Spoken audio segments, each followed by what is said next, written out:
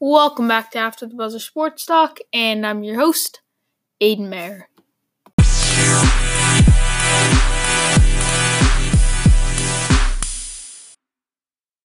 Alright, welcome back for another episode. Today it's just going to be me. Sorry for no episode yesterday. Yesterday was actually Easter, and believe it or not, I was hoping to actually do a podcast on Easter for you guys. Yes, I was, but I didn't have any time. I was hoping maybe I could get like a 45-minute window where I could actually do a podcast, but there was just no time. I'm sorry. I was actually trying to do a podcast for you guys on Easter. So I tried, but there's no time for me to do it. We were on the go all day, so sorry about that, but it was Easter. I'm sure you guys understand. Today we're going to be talking all kind of Boston sports today because all three Boston sports teams won yesterday in Easter. The Red Sox are getting back on track. By the way, Billy called in about them and their kind of bullpen. So we're going to get to that first, them and then the Red Sox. They've been on a winning streak lately, but Billy has a take about their bullpen. And then we're going to be talking about the Bruins, Game 6, going into Game 7, and then the Celtics sweep and looking ahead to probably the Bucks. So kind of just all Boston sports. So, let's get to that. All right, so leading things off today, we have Billy's call. So again, guys, Billy is kind of our, if you're new, Billy is like our only caller. So you guys can call in on the Anchor mobile app. It's just this app that you get on your phone. You type in After the Buzzer Sports Talk, and you can send in a voice message. And as long as it's appropriate, you can use a fake name and kind of make it funny, like Billy does a little, and use an accent. I don't care as long as it's appropriate. Yeah, we're fine. You can make it, just your regular name. It doesn't matter. Just call in, and it's fun. It's a fun thing to do. You can listen to yourself on the podcast, and I can answer your own questions. So I mean, it's a really cool tool. I mean, I don't know why not more people call in, but thank you, Billy, for continuing to call in. I appreciate it. Hope you keep calling in. So let's take a listen. This is Billy from Billerica, and I'd like to know what's happening with this Boston Red Sox bullpen. They are currently in 29th in the league in ERA with a 5.62. The only team worse than that is the Baltimore freaking Orioles. Are you kidding me? I just don't even understand it. These guys, they're like Italian waiters out there serving up meatballs every single night. What's the deal? Are they out back eating chicken again and beers? Let me know what you think. Billy out. All right, so once again, thank you, Billy, for the call. So I looked up the stats, and it turns out the Boston Red Sox, overall, their whole pitching is 29th in the league. Billy just told us about the bullpen. So focusing on the bullpen, they are actually 19th in the league with a 4.78 ERA. But to Billy's point, I mean, that's better than they are overall, which means the bullpen's been better than the starters, but still, that bullpen is not good. These numbers, they're 19th place, and if you remember at the beginning of the year when they were having all these losses, we're a good we were a good 10 games in, and your bullpen was kind of on fire. I wouldn't say on fire, but they were doing good. They finally came back to earth. This bullpen coming back to earth is bottom 6. They're not good. I feel like what's up with this Boston Red Sox bullpen is last year they did not have a very good bullpen either. Really, Craig Kimbrell struggled, and you won the World Series. So we're kind of sitting here, and Dave Dombrowski sitting here and whatnot, and we're all just saying, we won with the bullpen last year. We don't need one again. That is so hard to do in baseball. You need that good combination of hitting, pitching, and bullpen. Then we get to the fielding, we get to the base running, the management. But really, when it comes down to it, the three key things, I'd say management too, but when it comes to the players, it's the starting pitching, the bullpen, and the batting. Right now, on paper, you have the batting and the pitching. Starting pitching, but you don't have the bullpen. So far, you've had inconsistent, but still solid hitting, horrible starting pitching, and not so great bullpen. The bullpens came down to earth, but you just won 3 in a row. You just swept. the Tampa Bay Rays. You're now 9-13, so you're starting to get back. That was huge, what you just did. You beat them 6-4, 6-5, and 4-3. So you play good baseball games. You do not blow them out once. Which I don't know if that's good or bad, But I think it shows that the Rays still played competitive baseball. The Rays were not great, but you played pretty well. Your starting pitching was in command. If you let up an ERA, that's an ERA of 4. I'll take it. Considering how we've done this year, I'll definitely take that. Billy, this bullpen has struggled. On paper, it's horrible. You gave up Joe Kelly, which I didn't even mind. I did not mind. Joe Kelly had a good postseason, but so did Steve Pearce. I haven't even seen Steve Pearce play this year. I haven't seen him. Has Steve Pearce played yet? That's my point. I'm not going to look it up, but you have my point. Tons of guys go on these runs, and we see a lot of good players just fall off in the playoffs, and a lot of smaller players step up and get the big deal. Like Joe Kelly didn't get a huge deal, but like Craig Kimbrell's still out there. I want Craig Kimbrell back on a 1-year deal. I want him back. What he wants for money is ridiculous. He's not getting that, but sign him back on a 1-year deal, then he walks. Okay, that's how it should be. You have the money to sign him back on a 1-year deal. I don't know when he's finally going to get signed, but you obviously need to save up money for some of these other guys. But if you sign Craig Kimbrell to a 1-year deal, you're still a championship contending team. Even if you're in the hunt for the playoffs, you take Craig Kimbrell. If you're, the Orioles or the Marlins, you're not taking Craig Kimbrell. There's just no point. You're kind of trying to lose games, tanking. This bullpen has been horrible. If you look at it overall, I don't know what the average is. The average in Major League Baseball for the relievers. So far, the average in Major League Baseball is 78 innings pitched. Your bullpen has pitched 84.2 innings. So you're 6.2 over the average, and that's not horrible. But for the beginning of the year, you don't want to burn out your bullpen that already on paper is not very good. And that's not good. That your bullpen, that just shows the starting too. So to your point, Billy, you said the bullpen has struggled. The starting pitching may be the worst. You said the ERA overall is 5.62. So it shows overall your starting pitching bullpen is combined for 29th place in the league. So you were talking about that number was actually starting pitching and bullpen. So it's fine. You have a point. You said the wrong stat and you still have a point. This Red Sox bullpen is bad. They're bad on paper. Lately, they've came back down to earth and been what we've expected. Bottom 6, bottom 5 bullpen in the league. They're bad. They are bad. And something needs to happen. Whether we make a trade or we just sign someone off the street. Craig Kimbrell on a 1-year deal. Do that and then he's gone. He's gone for good after the 1 year. Please. I don't know why we can't do that. Maybe there's something going on behind the scenes that we don't know. Maybe he just, he's looking for something long-term. Because, with those guys, maybe they get a little scared saying, a guy like Craig Kimbrell saying, I can make big bucks. I don't want to sign some 1-year deal, end up blowing out my arm, and then go up for cheap dollar next year. So I'm sure he wants something long-term for a good amount of money. He doesn't want to go on there for, cheap money. So sorry, it was a little repetitive. But that's my take on the Red Sox bullpen. Thank you for the call, Billy. Hopefully you call back in. But I'm telling you, I think they're Red Sox starting to get back on track, but that bullpen has to scare you. So call in your thoughts on the Red Sox, their bullpen, whatever you want. I tell you, you guys can call in on anything sports related. Again, just make sure it's appropriate. And I'll throw it on the show. Again, any suggestions, just tell me at the end. It's just a suggestion. You don't want it on the show. That's just totally fine. So, again, anything. So, thank you, Billy, for the call. And now we're going to move on to the Bruins. All right, so last night the Boston Bruins went into Toronto and won 4-2 and forced the Game 7 going back to Boston. And I was very happy. I watched the game because I went to Easter party. I watched the Celtics as they were kind of wrapping up, turned on the Bruins. That was the day. Watched the whole Bruins game. It was a good game.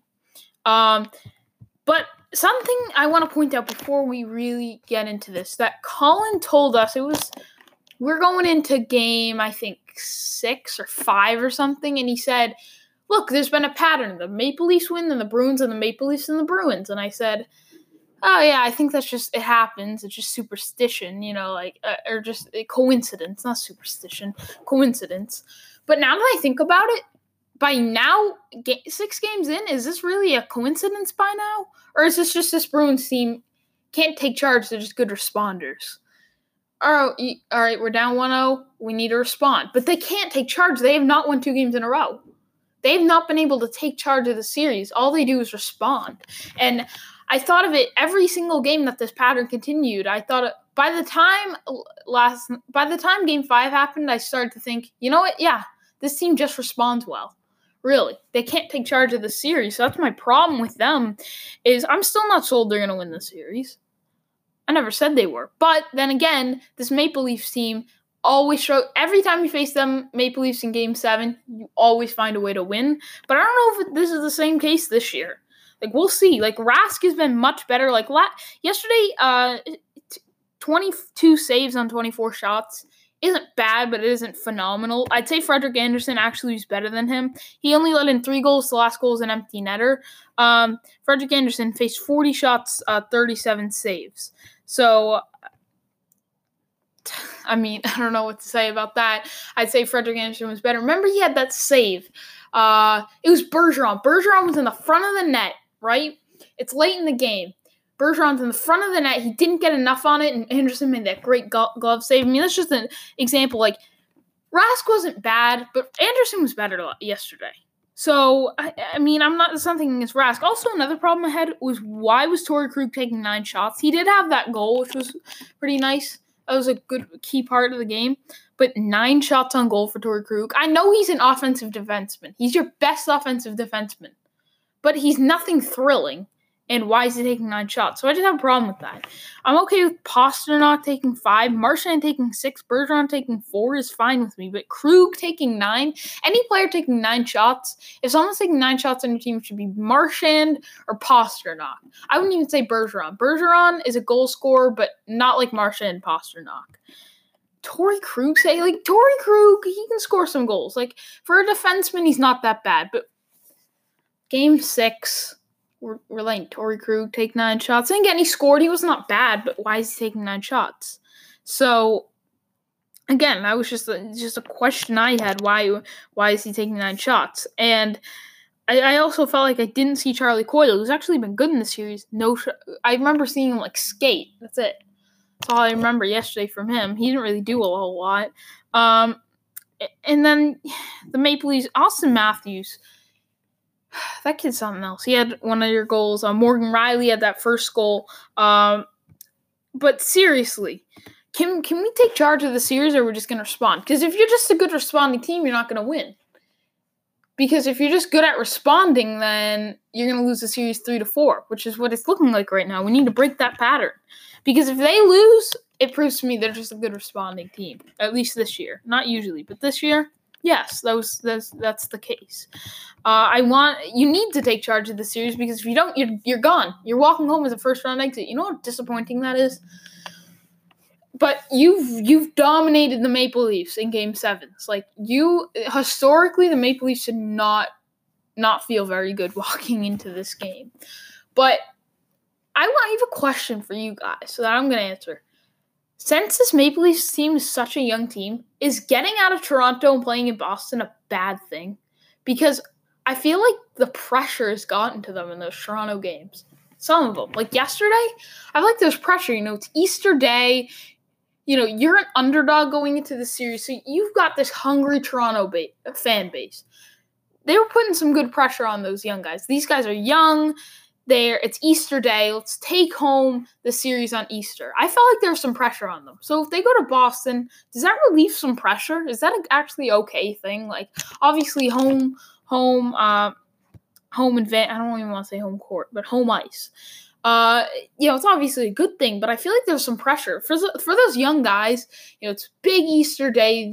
This is a hungry fan base. Really, like, come on, let's win this game. Bring it home in 6, please. Let's go.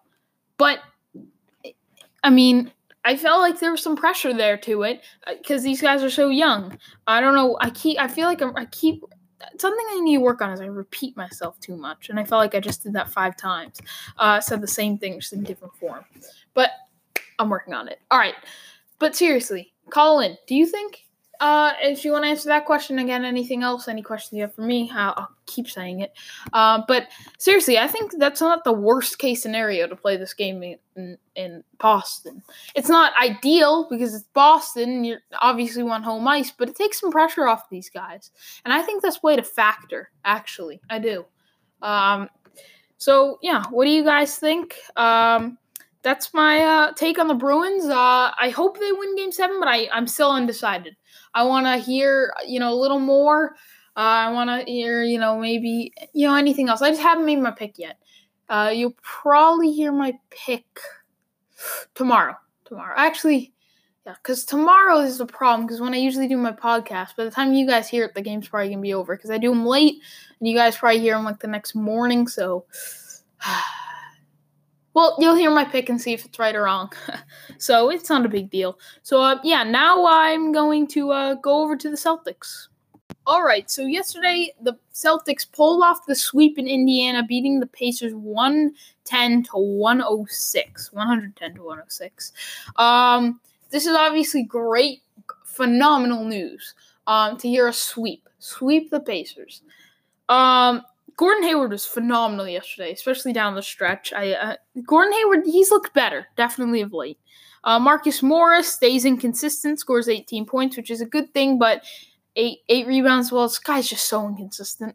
Terry Rozier was solid off the bench yesterday. Tatum had a good game. Horford was solid, way better on the rebounds than usual. Baines, he could have done better. Irving wasn't even phenomenal yesterday. He was all right, especially down the stretch. Brown was solid. I'll take that performance from him. But I'd say your best player yesterday was, it's tough. It's tough. But I'm going to give it to Gordon Hayward just because I feel like it. I don't know. But I think this year's really taught us something. When it comes to playoff time, you need stars and closers. The Pacers did not have either of those. They were horrible in that fourth quarter. Second half, fourth quarter, the Pacers choked every single game. It always end up close, but the Celtics would come back late third quarter, early fourth quarter. Pacers go on maybe a little run. The Celtics just totally run away with the game.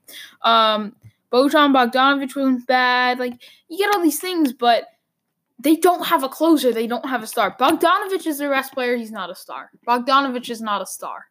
He's coming off the bench before. Is he still? I don't know. I don't think he is. 37 minutes, yeah. Most on the team. I don't think he is. But, my point, they don't have a closer. They don't even have a star. The Celtics have both of those things.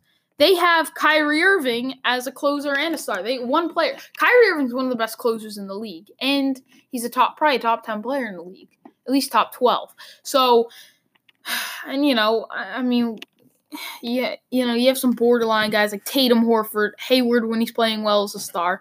You have a few borderline guys, but the Celtics have both a star and a closer. The Pacers have neither. With Oladipo, how much different is the series? So the Pacers even win the series?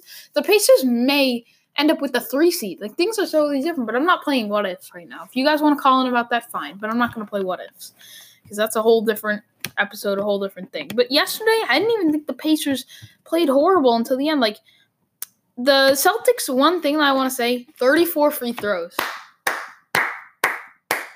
34 free throws. That's great. If you've been listening to the podcast, even for just 2 weeks, even if you were just listening with only a few games left in the regular season, I ranted on the amount of free throws. They'd get 8 free throws. The max they get 17, which is under the average. They never get over the average in one game.